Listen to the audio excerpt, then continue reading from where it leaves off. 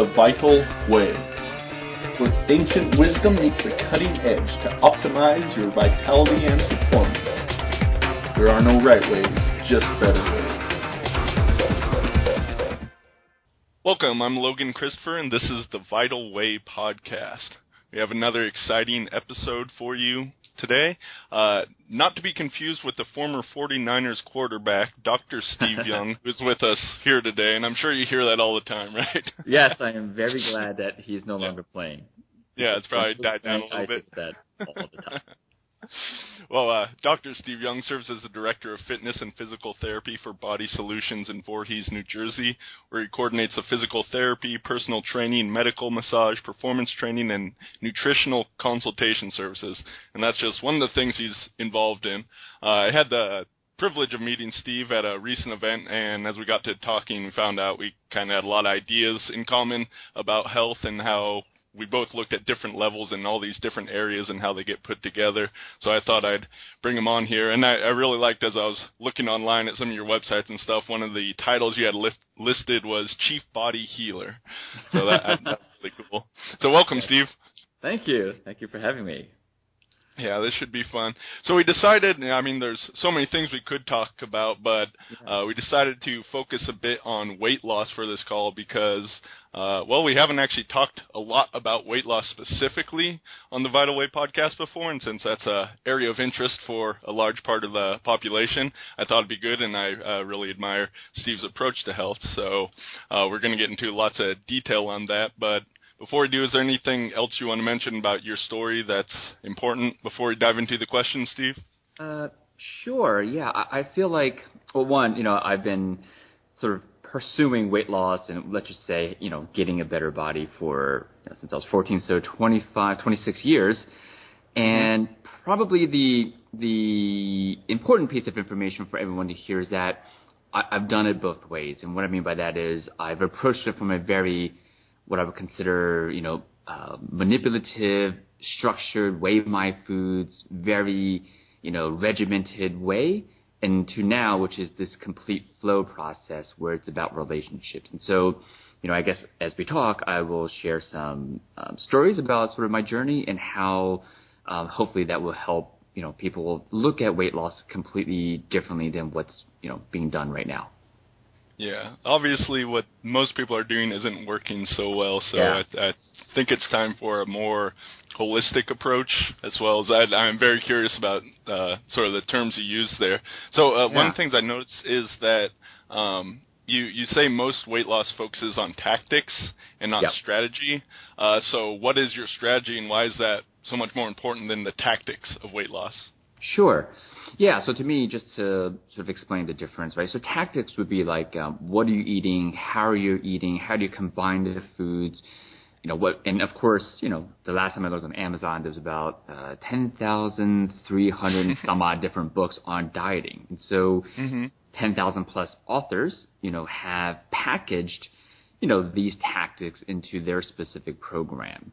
And so, and you can look at, our general health as a nation, decade to decade. It's definitely not, greatly improving. In fact, it's worsening. And so I started to realize that, everyone's so focused on what to do, no one's really thinking about, what's the overall strategy? Meaning, forget what you're doing, but how are you even thinking about food? What is the mindset in your relationship with food? And so what I found is that certain people where they're so focused on the tactical stuff, and essentially that's a diet, right? So you follow X program. You can name that program with any name. And the drawback to that is the tactical stuff absolutely works when you're on it. And so, in the last 26 years of talking to people who are into fitness and who want to lose weight themselves, I literally have yet to meet a person that stays with those tactics lifelong, right? And so those tactics become essentially tools. They're tools that you use, just like you use a wrench or a hammer. When you're done with it, you put it away. And so, I found that even personally when I was younger, I would use and always be looking for like the next best tactic, right? The next best tool, the next best, sort of diet plan that's going to give me the best results.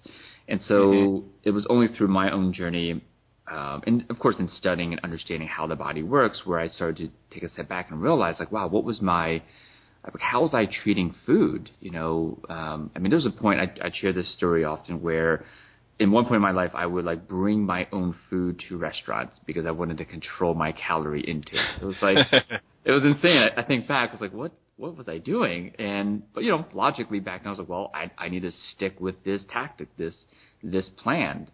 But I still wanted to participate socially. And so now, it's just about strategy, right? So it's about when you're eating your food, like what do you feel? Like, what are the emotions? Like, what is your relationship to food? Is it something that you feel like it's just proteins, carbs, and fats that you need to live, or is it something that you enjoy, at the time that you're eating it, or something in between, right? And so, really examining what is the overall feeling and relationship with food. That's sort of what I consider the strategy. Excellent. So, what is your relationship to food? I love it. No. Yeah, so, I talk about all the time. These days I'll go and eat 10, 12, 15, 26 course meals at restaurants. And I'm still able to maintain a, same, if not lower body fat percentage compared to when I was younger, right? So I'm 40 now, and, I feel like with improving my relationship with food, it has helped me maintain and sustain a lower body fat percentage. And so I guess to answer your question specifically, what is my relationship? So when I was younger, back then I sort of competed in bodybuilding, so lifted weights, and I saw food purely as a tool, right? It was a thing that I needed. Like, I needed a certain amount of proteins and a certain amount of carbohydrates and a certain amount of fats, and I would manipulate it, right? It's very it's almost like I used this analogy when I was at camp, and I Camp Maverick, and I spoke about this, which is, imagine like your relationship with food is like a relationship with a person.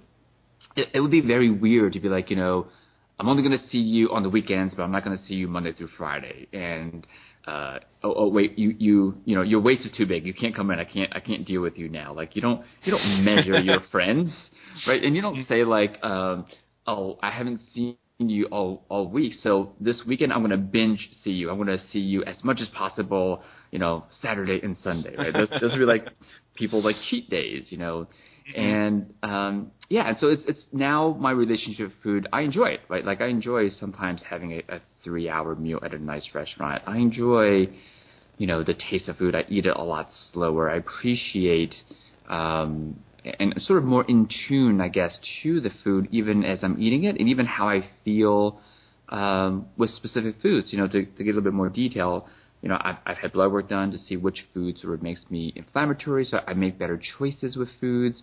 But it's almost like it's about feeling good, and the side effect is, weight loss and low body fat percentage, right? So whereas before the intention was to manipulate it for a certain look, now the look is a side effect of this healthier, nurturing, loving relationship with food. Right. And would you say most people, I guess at least in the U.S., have some sort of dysfunctional relationship with food? Is that like part of the culture that we're brought up in? Or,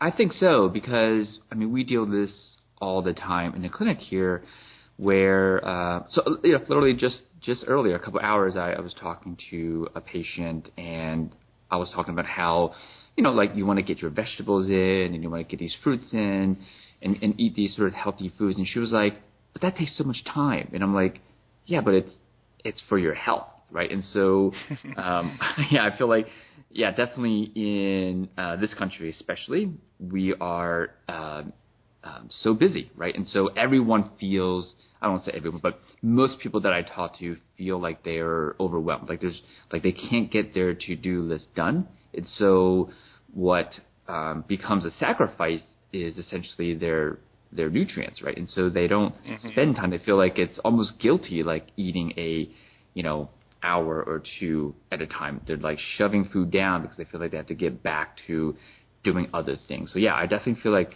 food is no longer, it's almost like they have a neglect type of relationship with food now. It's just something that they if they feel hungry, boom, they shove something down and they go and about their day, and that has definitely long-term consequences on your body, of course. Okay, so I have a question about eating slowly, because that's a really important facet of being able to enjoy food, as well as allowing your digestion to have the time and process rather than just dumping everything quickly and being stressed out while you eat. So how do people actually go about the process of eating slower? Because I know a lot of people, they know that cognitively they should do it, but when it comes time to sit down to a meal, I guess they're in the habit of eating quickly. Yeah, so I usually like to address this from sort of both perspectives, right? So from a higher level strategy perspective, it's really just sort of asking the person, what is food to you? It sort of goes back to the relationship of food, because if no matter what, if they view food simply as a substance or a fuel, then they're always just going to scarf it down because they're on to the next thing. And so from the highest level, we really want to establish this mindset that food is a part of your sort of living experience. It's not just something you manipulate, and it's not just something you need as fuel. It literally brings joy, hopefully, and happiness, and we have this amazing experience with it. And so at the highest level, recognizing that it's experiential, right? And so that automatically should help you realize that as you're eating food, that is the intention is interacting and experiencing with the food. It is not a side effect or a something that you multitask and you're doing something else while you're scarfing the food down, right? So that's sort of overall strategy. And then there's sort of tactical things, which is just setting the intention of, slowing down, right? There's, those programs on mindfulness eating where you sort of close your eyes and you chew X amount of times. They sort of make this process a very sort of calculated left brain process where you use these tactical things to slow down eating. And really, the way I look at it is both of those things should be in place to have it to be super effective. Okay. And I imagine this extends not just in the eating of food, but it really goes into the preparation, which is, I guess, one of the other issues around the whole issue of food, right? People aren't preparing their food, just grabbing what they can take on the go and then scarfing it down. Yeah. But if you get engaged in that process, then that can extend into the eating of it as well. Yeah, absolutely. Yeah, you're right. When you're involved in every aspect of the food in terms of preparing it, even shopping for the food and picking it out, it all sort of becomes part of the experience where, exactly as you said, if you simply just buy something and you scarf it down, it sort of reinforces that it's simply a calorie, right? And so to me, food should be, this relationship is not something, again, that you're just using for energy. Because if you adopt that sort of strategy and that way of looking at food, that typically can be one of the root causes of poor health. Mm-hmm. Absolutely.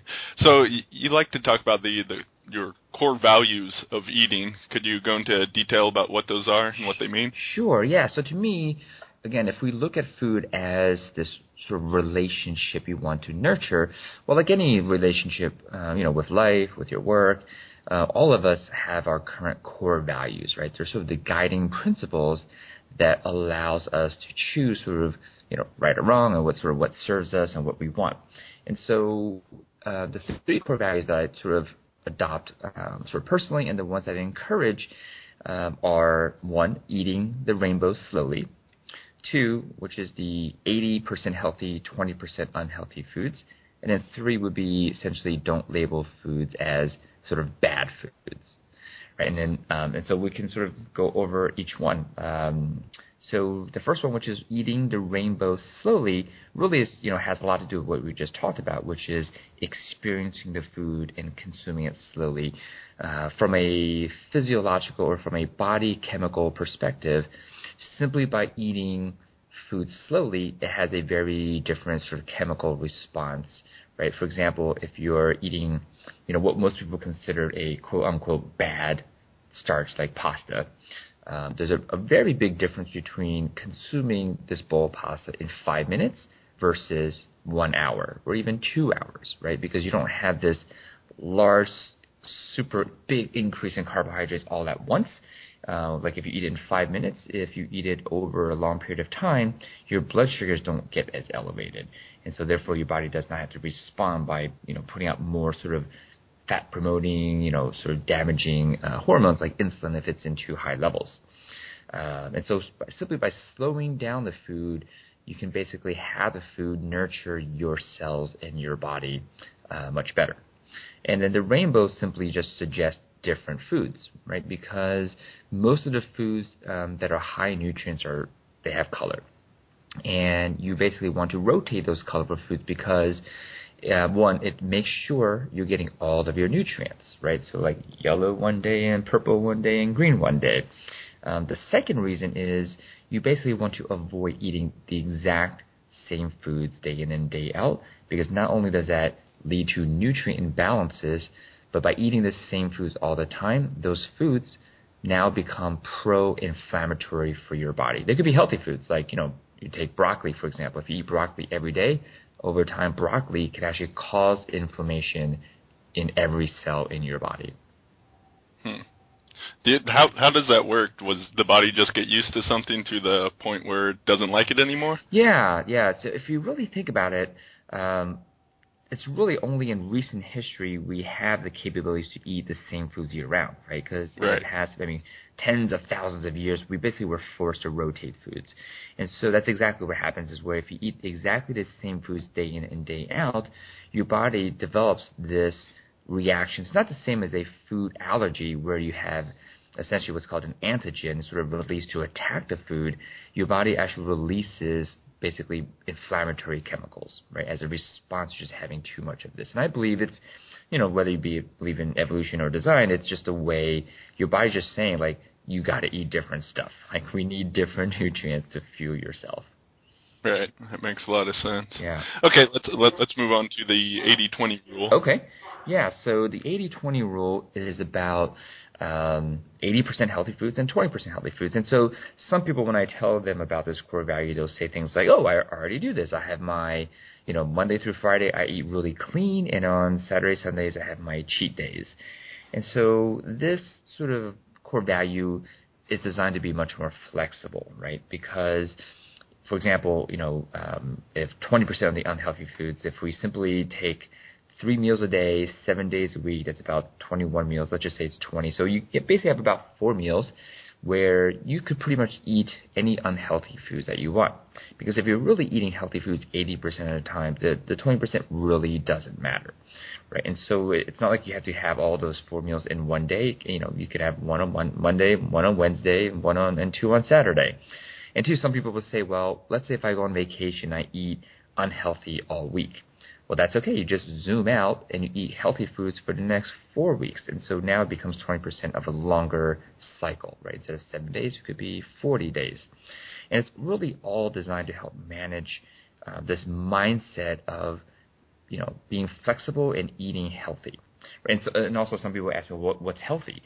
Well, instead of looking at, glycemic index and all kinds of details about food, I sort of simplify by just looking at healthy foods would be anything that hasn't been through a machine, right? Something that has not been processed, manufactured. And then the other 20%, it doesn't matter. And so that sort of simplifies the definition of healthy versus unhealthy, because I'm sure pretty much every food that's been through a machine, unfortunately, some company has either added stuff to it, like chemicals, or taken away from it, which would be nutrients. Absolutely. Yeah, and it's important to note that healthy and unhealthy is not a black and white thing. This is an area where there's many, many, many shades of gray. Yes. So I'm curious, have you found this with your clients and people you interact with? Because I know I have personally and otherwise, that as people do get into, let's say, the habit of eating more healthy and start, focusing on just increasing what they're doing with that and, starting to eat more vegetables, that sort of thing, that over time, let's say they switch to organic from conventional foods and less packaged foods, over time their healthier choices continue to get healthier, but their unhealthier choices get healthier as well to some degree. Exactly. Yeah, the way I look at it, it's almost as if it's like, practicing any activity, any sport, anything. As you improve your skill and your relationship with food, that's exactly what happens. It's almost like the sort of unhealthy foods, like they're the sort of the lowest barometer, lowest, benchmark of what's considered unhealthy increases. And like you said, their sort of unhealthy foods are actually healthier than what they consider unhealthy a year ago, 5 years ago, and 10 years ago. Yeah, absolutely. Yeah. And it seems to me that this 80% healthy, 20% unhealthy is a good way to keep that relationship to food healthy, rather than, like, let's say, leaning toward orthorexia, which is sort of this obsession with clean eating that some people unfortunately get into, where it's can become problematic because, there's those other aspects which you touch upon, like the social aspect of food, that's super important. And if you're so clean you can't even go out to eat with other people, that can begin to cause problems in other areas of your life. And overall, I'd say it's probably worse off for your health. Yeah, that's exactly. And, I might have mentioned that. I mean, I was at that point where when I was, used to compete in bodybuilding, I was to, bring my own food, because I wanted to control the protein, carbohydrate, fat ratios and all this stuff to restaurants in this way, right? Like I could participate and hang out with my friends, but I would basically ask a server to microwave my food. It was like pretty imbalanced, right? And so having done that, it's almost like you have to, sort of experience the imbalance to find balance. Right. Now it's just about finding a rule that fits. And so interestingly now, I'll go enjoy 26-course tasting meals and go out to eat and not have to be concerned with it, because I recognize that part of these core values, it's the 20%, and it's not like I'm, avoiding certain choices. I'll eat basically what that brings me joy, and I have this amazing time at dinner with no guilt, because it falls into this core value of, 80%, 20%. Yeah. I'm curious, do you personally eat, would you say, healthier at home, and then sort of that 20% happens to be more of those meals out or when you're traveling and those sort of times? Yeah, definitely. Definitely when I'm at home, my family, we, over time, have become healthier and healthier with our eating habits and our eating relationship. And so it'd be very unusual for us to sort of have a unhealthy meal at home, but then sometimes it does. Sometimes if, my wife is craving a pizza, we'll get a pizza, right? And so that counts as the 20% time. But you're right, it's the 20% usually is when I'm traveling or when I'm away. And when it's okay, when I come back home, we just basically eat healthy for the other days, and it all evens out. Right. So much easier to eat healthily when you can control everything versus making it much more difficult. So it's nice to be able to relax in those situations. And I find it's kind of what I naturally have gravitated to over time. Yeah, and right. And so this is, it's a great sort of segue to the next sort of core value, which is like, don't label foods as bad. And to me, this really was created to solidify the intention of never feeling like you have to control everything or you feel guilt when you eat certain foods, right? Because, in the past, I would talk to people who are on their weight loss journey, and there's always this sense of, because like, cheesecake is bad or cheesesteak is bad. And, I was joking. I was like, well, cheesecake never put a knife in its hands and killed anyone, right? It's not bad. It's just, sure, it's less healthy than broccoli.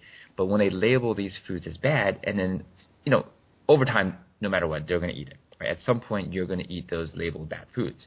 And so what it really is, they're just unhealthy foods or less healthy foods. But because they label it as bad, after you eat it, there's always this sense of guilt and shame, like, I should not have eaten that, or, why am I so stupid? I can't believe I broke my, quote-unquote diet again. Or they'll have these planned, like I kind of mentioned previously, these planned bad eating days. They'll call it cheat days, right? And so, again, the language already suggests it's not good, right? It's a cheat. And, I've talked to people in their 60s, and at some point they're like, every day is a cheat day for me now because I just don't care, right? And so I was like, that's interesting. I never thought about that. And so these core values were established to not end up with that mindset where they feel like they're constantly burdened with this load of trying to eat good, and it's a very fighting type relationship where requires a lot of work and restraint. And I feel like with these core values, you can basically have a healthy, open relationship that's not about restraint. It's just about, healthy choices for you. And then when you eat less healthy foods, it's okay. Right. So I'm curious, and maybe this gets a little more into the tactical, but sort of based on this strategy. If a person has been, fighting themselves about eating quote unquote bad foods all the time, and they're piling on guilt and shame about it, and they've done this for many years, just introducing them to this idea may help, but a lot of people, it's sort of that habitual thought pattern. Yeah. So how do you help people to get away from that and towards avoiding guilt and shame around food? Yeah. So interestingly, it all goes back to, I guess I these days tend to approach both things, right? From a high level sort of strategy belief system, and then of course when we address tactical habitual action steps. And so from a highest level, really it's one of those discussions where we sort of create a safe space for them to talk about this, because what we're about to get into is quote unquote deep, right? Which is why this pattern, like why this sort of cycle of sort of guilt and shame. And many times when we sort of lead down that path, the discussion involves like just their beliefs about themselves, right? And we typically find that at some point in their life. And I'll give you a good example. So I talked to a patient 2 weeks ago, and he was, asking me about, diets and things. And he's like, I think I'm going to go on Weight Watchers because it works. And, he's about 40 pounds overweight right now. And he said it works. I was like, well, it worked in the past to take weight off, but you put it back on. So it really didn't work. And so he was so like he wanted, again, tips and tactics. And I could just tell he was almost like as if you're sort of giving power away. Like, I need these programs, and that's the only way I need to lose weight. And so typically when I hear that, there's something else going on. And so I basically asked him, like, how do you feel when you eat food? Like, what emotions? And really that type of questioning led to, like 5 whys later, led to when he was young, he would use food as a way to rebel against his mom. And so that's a biggie, because if that's your relationship with food, it was a tool that you use to assert your independence, then that has to be addressed, right? Because no matter what tactical things we try to implement, those root beliefs and root relationships with food will always manifest itself into some type of eating difficulty. And so, we had to have a discussion about that and sort of reframing that sort of original relationship with food. And then we talked about some tactical things, right? And so, so to me, it's really always sort of going deep. And, if you have any listeners, you can sort of self-do this in a way, right? Just kind of write down, like, what is your relationship with food? Like, what feelings do you have when you eat X food versus X food? And that will sort of open up the gates and help people kind of see where is this coming from. Excellent. Yeah, I think when you can really sort of marry together that higher level, the beliefs and the values and how that influences just about everything we do, and then you sort of back that up with the behavioral things, I really see a lot of magic in that. Yeah, it's almost like the yin and yang, the dichotomy, like approaching from both ends. To me, it's basically like a more holistic approach to address anything.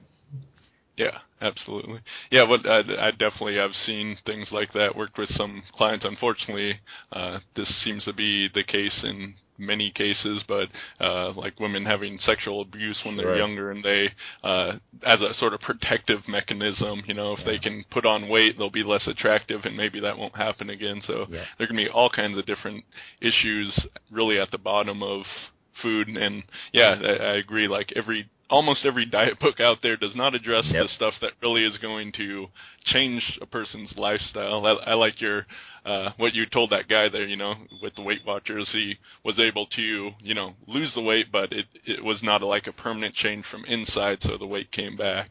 Right. Yeah, I mean, it goes back to, I had mentioned that, because he's like, oh, it works. I was like, why are you going to Weight Watchers? Like, because it works. And I was like, well, I had to help him realize, well, it didn't, because the weight came back on.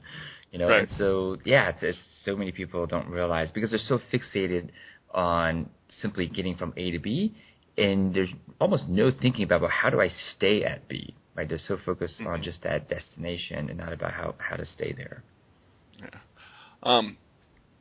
So I'm curious, we talked a little bit earlier about sort of the relationship of time versus eating, and I imagine you see that's a big issue with a lot of people, is they're placing higher value on being productive or having to work or their families than their own eating. So is there any sort of takeaway ideas people can put into practice, or would you say the same sort of thing of exploring that relationship of time versus eating? Yeah, definitely. I truly believe that another sort of core value or belief that really should be thought through and explored by everyone would be their relationship with time and self, right? And so we find that and this is very common, let's say, in mothers who have a belief that I have to take care of my family first, and everything has to be done for them, and essentially whatever's left, then I'll spend it on myself. And what ends up happening is they literally feel like they're on the hamster wheel, more so than any business professional or whatnot, because you can't clock out of being mom. There's no clocking out of that, and right. and that's a very common one. So they feel like they're literally sacrificing their time for their family, and so the belief is that's their role. The belief is that serves their family. The belief is that makes them a better mom, and not realizing that the inadvertent effect of that is they're teaching their family that you need to sacrifice and you need to not take care of yourself. And so, we really talk through that process with them and help them realize that actually the best thing you can do is to lead by example and show them how to self-love and self-nurture, and basically spend the time, on self-love. And that's basically, enjoying time with food, enjoying time getting a massage, enjoying time for self. So that's a very common one, their relationship with self and time, and realizing that we all have the same amount of, 24 hours a day. It's just where you see the priority and where do you want to spend, your time. Right. Because actually, if you think long term, it's being an even better mom would be spending time on yourself so that your children pick up those beliefs from you, because the family is really where most of our beliefs end up coming from. Exactly. Yeah.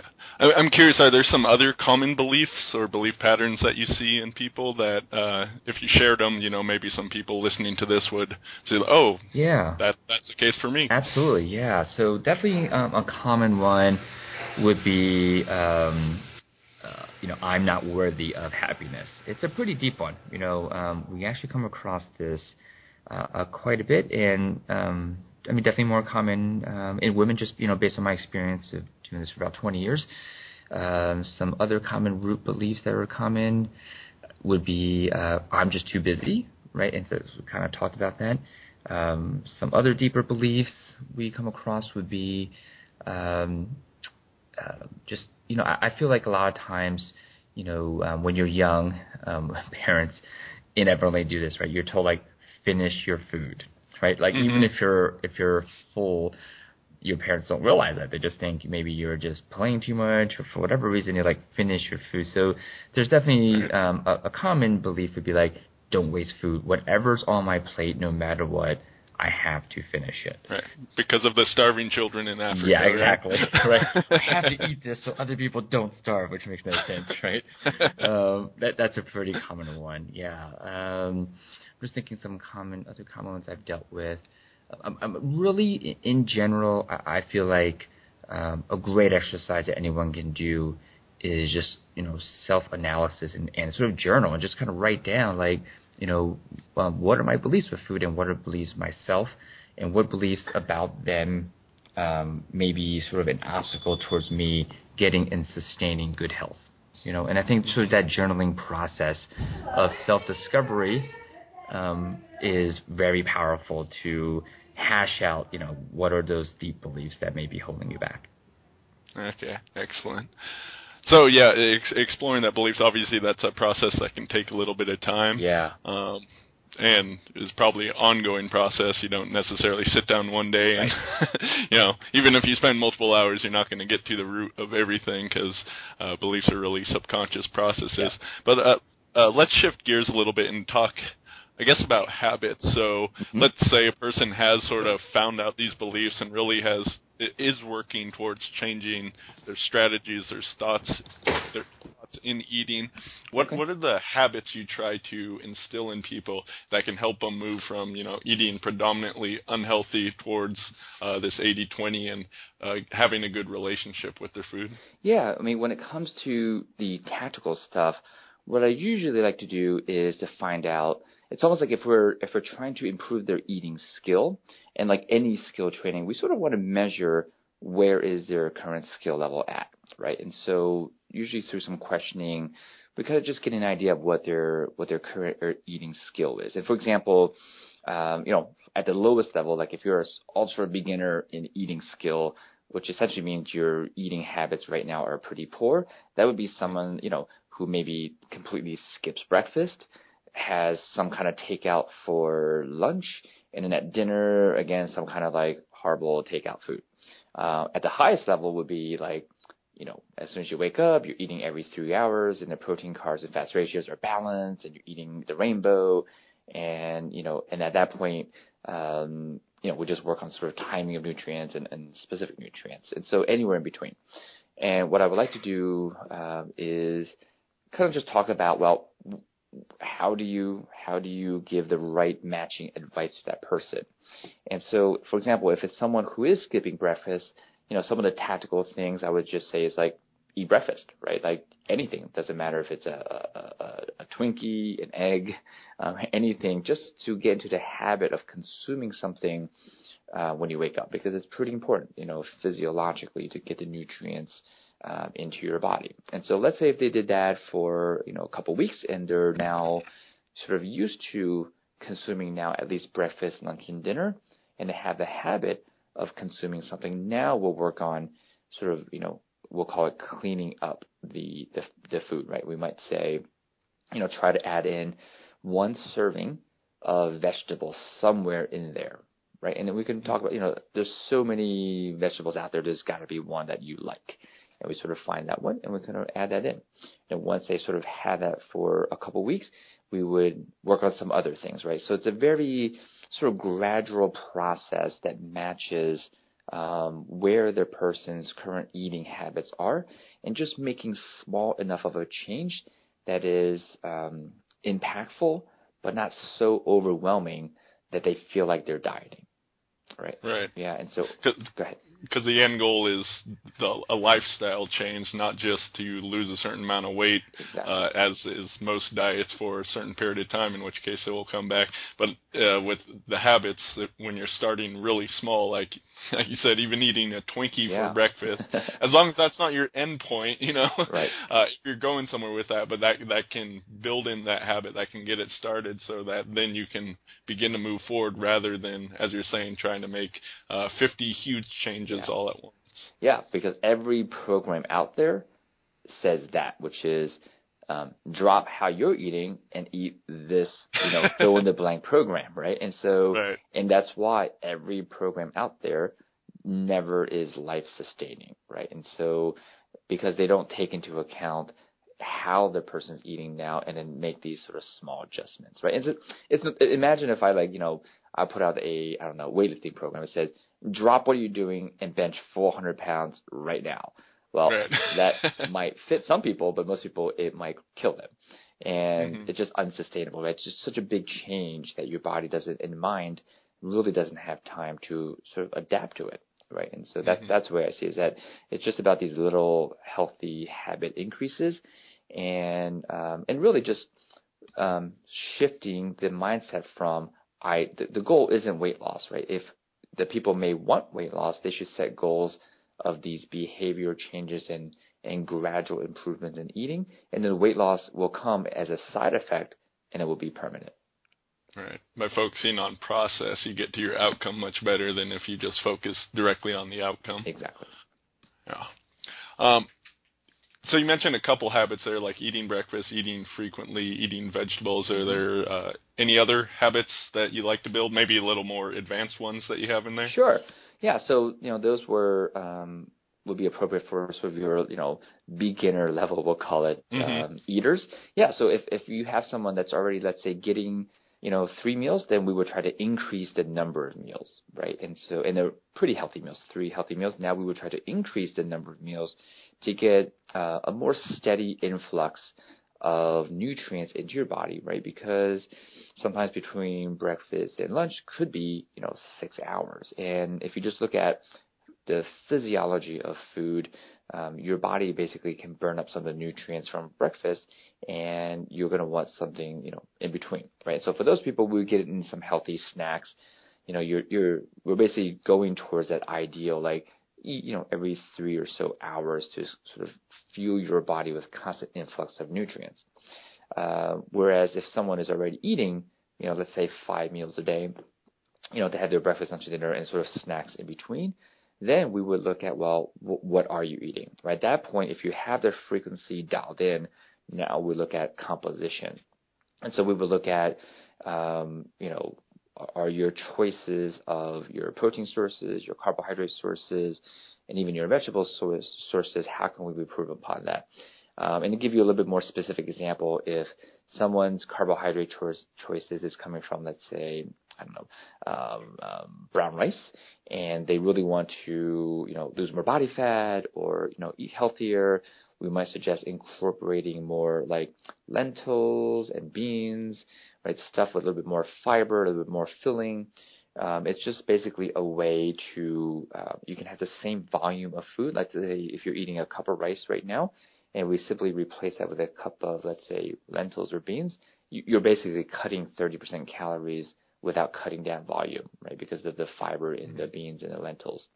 And so those would be a little bit more higher level stuff. And then let's say if someone has all that dialed in and they want to eat that much better, then we can look at, well, all right, what are your vegetables that you're eating? And if you're eating certain ones that you're used to, we can kind of, maybe it's like peas and green beans, and maybe we can look at, well, what are some sort of higher nutrient level, more colorful foods, and how can we add different colors now really into your eating plan? And if someone has that dialed in, then because of their foundation of nutrition is amazing, then maybe we talk about adding supplements and adding things to further enhance your physiology, your life, your energy levels, and what you're trying to accomplish. Excellent. Yeah, I really like just kind of having listened to this whole call, really the foundation is focusing on why and how you eat, and then from there you start focusing on when, and kind of the last part is what you eat. Yep. Whereas that what you eat is, that's what everyone focuses in on, not realizing the importance of those other factors. Definitely. Yeah, very cool. So another area that I guess it's definitely part of the whole relationship to food, but I guess sort of a relationship to our gut and being able to listen to our body and our gut. And I mean, we have 10 trillion bacteria cells, right? And there's more of them than there is human cells. So eating is not just about us, but we're actually, feeding them with the food that we eat as well. One thing I've started to think about, we're kind of like a shepherd in that way, that our health is also their health and vice versa. So could you speak to this and maybe any sort of ways that people can get better in tune with listening to their gut? Yeah, it's really fascinating. I believe I was reading research. The scientists believe that in the future, like we currently have blood typing. In the future, they're going to have like bacteria typing, right? Because those of us with predominant strains, it really governs our health big time. So it's fascinating. As far as, I guess strategies and tactics to listen to our gut, a lot of it we've sort of touched upon, which is we have to be able to slow down, right? Because if we're on Facebook on our phone while we're chewing our food, your brain's probably not in any way in touch with what your sort of gut is telling you. And so at sort of the highest level, it's just being present, with the food, with the experience itself, because without that, there is no, sort of communication, I guess, between your brain and your gut. And once you have that in place, it's really just being really in tune to sort of the feelings, right? Because it's not really going to be words, right? It's not like Apple is going to be like popping in your brain as you're doing stuff. It's more of it's almost like a feeling, and that's sort of like the intuition aspect of this. And the more you listen to your intuition, and these feelings eventually then becomes clear. It can become, colors and words and more distinct. But in the beginning, it's gonna feel like these vague feelings. And so to me, that's like sort of listening to the process, I guess, of listening to your gut. I definitely believe that we are, getting a little bit slightly off topic, but our consciousness and of course the bacteria, it's sort of all part of our being, is very all-knowing. And if we are just present to sort of this higher level knowledge of infinite wisdom, it would basically will tell us, what our body needs. Yeah, I believe that as well. It's kind of just how we've been raised, and not necessarily our parents' fault, but it was probably much the same for them. But especially in our modern day culture, we've gotten away from this focusing on how we eat and why we eat. And if you are merely present at the moment, then your body will say, okay, I'm actually full, rather than you keep eating until you're finished with your plate because of those starving kids in Africa. Right. Right. And you don't even think about it. I can recall times in the past when I've eaten something and been like reading or watching something and not tasted the food, not realized that I even had food. Yeah. And I know that's definitely not the best way, because really having that presence and being in tune with your body, I feel it's actually going to help coordinate the digestion better, even though that's really a subconscious process. Yep. That's all going to work much better than if you're focusing on anything else while you're doing it.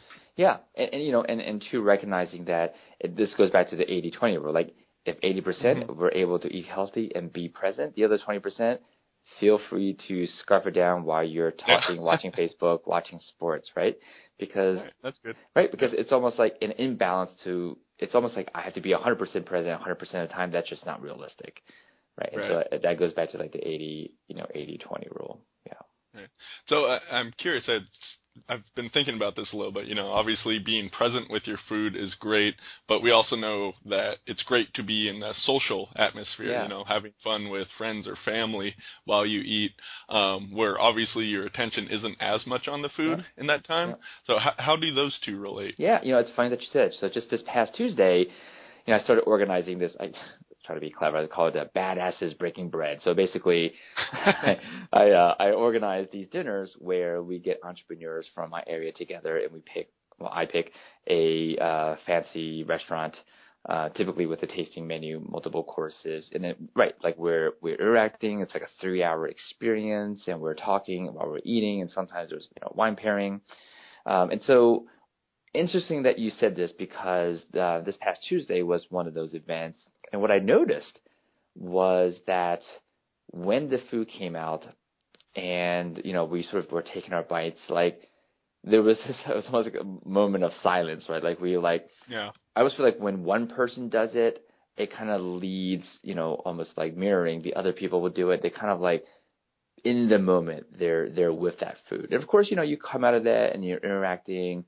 But then in the moment as you're eating the food, you're fully experiencing the food. So I feel like, again, it goes back to it doesn't have to be 100% present during the whole meal. You can sort of play with this, right? As long as you're during the meal at some point, fully immersed in the experience and relating to that food. Again, it doesn't have to be 100% time. It worked. Yeah. Right. And I kind of was sort of stepping back and kind of noticing people that was essentially is the case. I mean, of course, it definitely helps when the food is amazing. Right. And that really makes sense for the, having a 1 hour, 2 hour, 3 hour long meal. Yeah. If you're doing that by yourself, that's kind of a long time to do by yourself. But when you're with people, then you have the conversation, then you have a bite, and you can eat present. So that's very cool. Yeah, I don't know if we talked about this. So when I was in Italy with a programmer, we had actually brainstormed this idea where you can leverage things like Google Hangout, where, I don't know if you're eating at 6 p.m., you could go on social media, be like, hey, I'm about to eat. Let's hop on a hangout. And, you're now not eating by yourself. You have your food. Everyone else has their food, and you're, connecting with your friends, and as you're eating. And now what it does automatically, it will slow down your eating because you can't talk and chew at the same time. And two, you can always, because you have the food in front of you, you can, again, interplay and mix that social interaction and then being present with the food as well. It was a pretty cool way to hack it. Yeah, that's a good idea. Never thought of that. So actually using our screens and technology to our benefits in eating here. Yeah. That's really cool. So a digital badasses breaking That's bread right. then. Very cool. Well, I think we're coming up upon an hour here, so any final thoughts that you have that maybe something we missed in this conversation? Yeah, and sort of I alluded to the sort of supplement thing, which is, I mean, a lot of people go, oh, should I take this and should I take that? And, I definitely am not a big fan of just like, I don't know, if people want to lose weight, just taking a fat burner, because many of them are not the healthiest things to take. Right. Right. And none of that. For supplements for weight loss, that's really, maybe like the last 1%. Exactly. Really need to focus on the foundational things of food and exercise first. Exactly. Right. And so that would be, if I were to drive a point home, aside from, this is all about relationship with food itself, is that don't rely on tools until you have a great foundation in place. And once you do, then supplements can be amazing. There are so many benefits of different supplements to sort of help you enhance your being. But of course, you want to put in the practice and go through enough of a journey where there's a good foundation of a relationship, a solid relationship with self and food. Mm-hmm. Yeah, actually, speaking of relationship, I mean, with the herbs and different things I've done, like sitting with the plant and actually kind of building that relationship with the herb. Yeah. Obviously, a lot of the supplements at Superman Herbs aren't necessarily the culinary ones that you kind of have with food, though some can be used that way. Yeah. But that speaks to sort of another level of this relationship with food. So if you ask any top chef, what's their favorite spice, they all have one that they really like, and probably several different ones. They kind of built that relationship to it, which I'd say really plays into everything we've talked about today. I agree. I mean, there's definitely times where if I look at an amazing dish, there's definitely, I don't want to say it's the same love that I have for my wife, but there's definitely some serious love for an amazing plate of food going on. And anyone that has that, really good food, when you put that food in your mouth, there's emotions. Like, you can't deny the amazing, emotions of joy, bliss, happiness that comes with it. And so it's really amazing that you kind of sit down and sort of have that before it's in your mouth, right? With the herb, because it's all about that. It's all about the relationship with earth and just with food. Absolutely. All right. Well, Steve, where can people go to find out more about you? Yeah. So I have a website. It's drsteveyoung.com, just drsteveyoung.com. I have some articles on there, tons of videos, anything relating to health, proper exercise techniques, mindset, happiness things, basically whatever sort of comes in my brain. I hop in front of the camera, talk, and put it on there. Nice. Well, thank you so much for doing this. Had a lot of fun. I know we had some hiccups getting this together, but I think people will very much enjoy it. It's a message that isn't enough out there, and it really needs to be. Yeah. All right. Well, thanks everyone for listening. As always, we appreciate reviews on iTunes or just feedback on the show in general. You can always email that in. Love to hear from you. Hope you really enjoyed this, and we'll be back in a couple weeks with another episode. Thanks.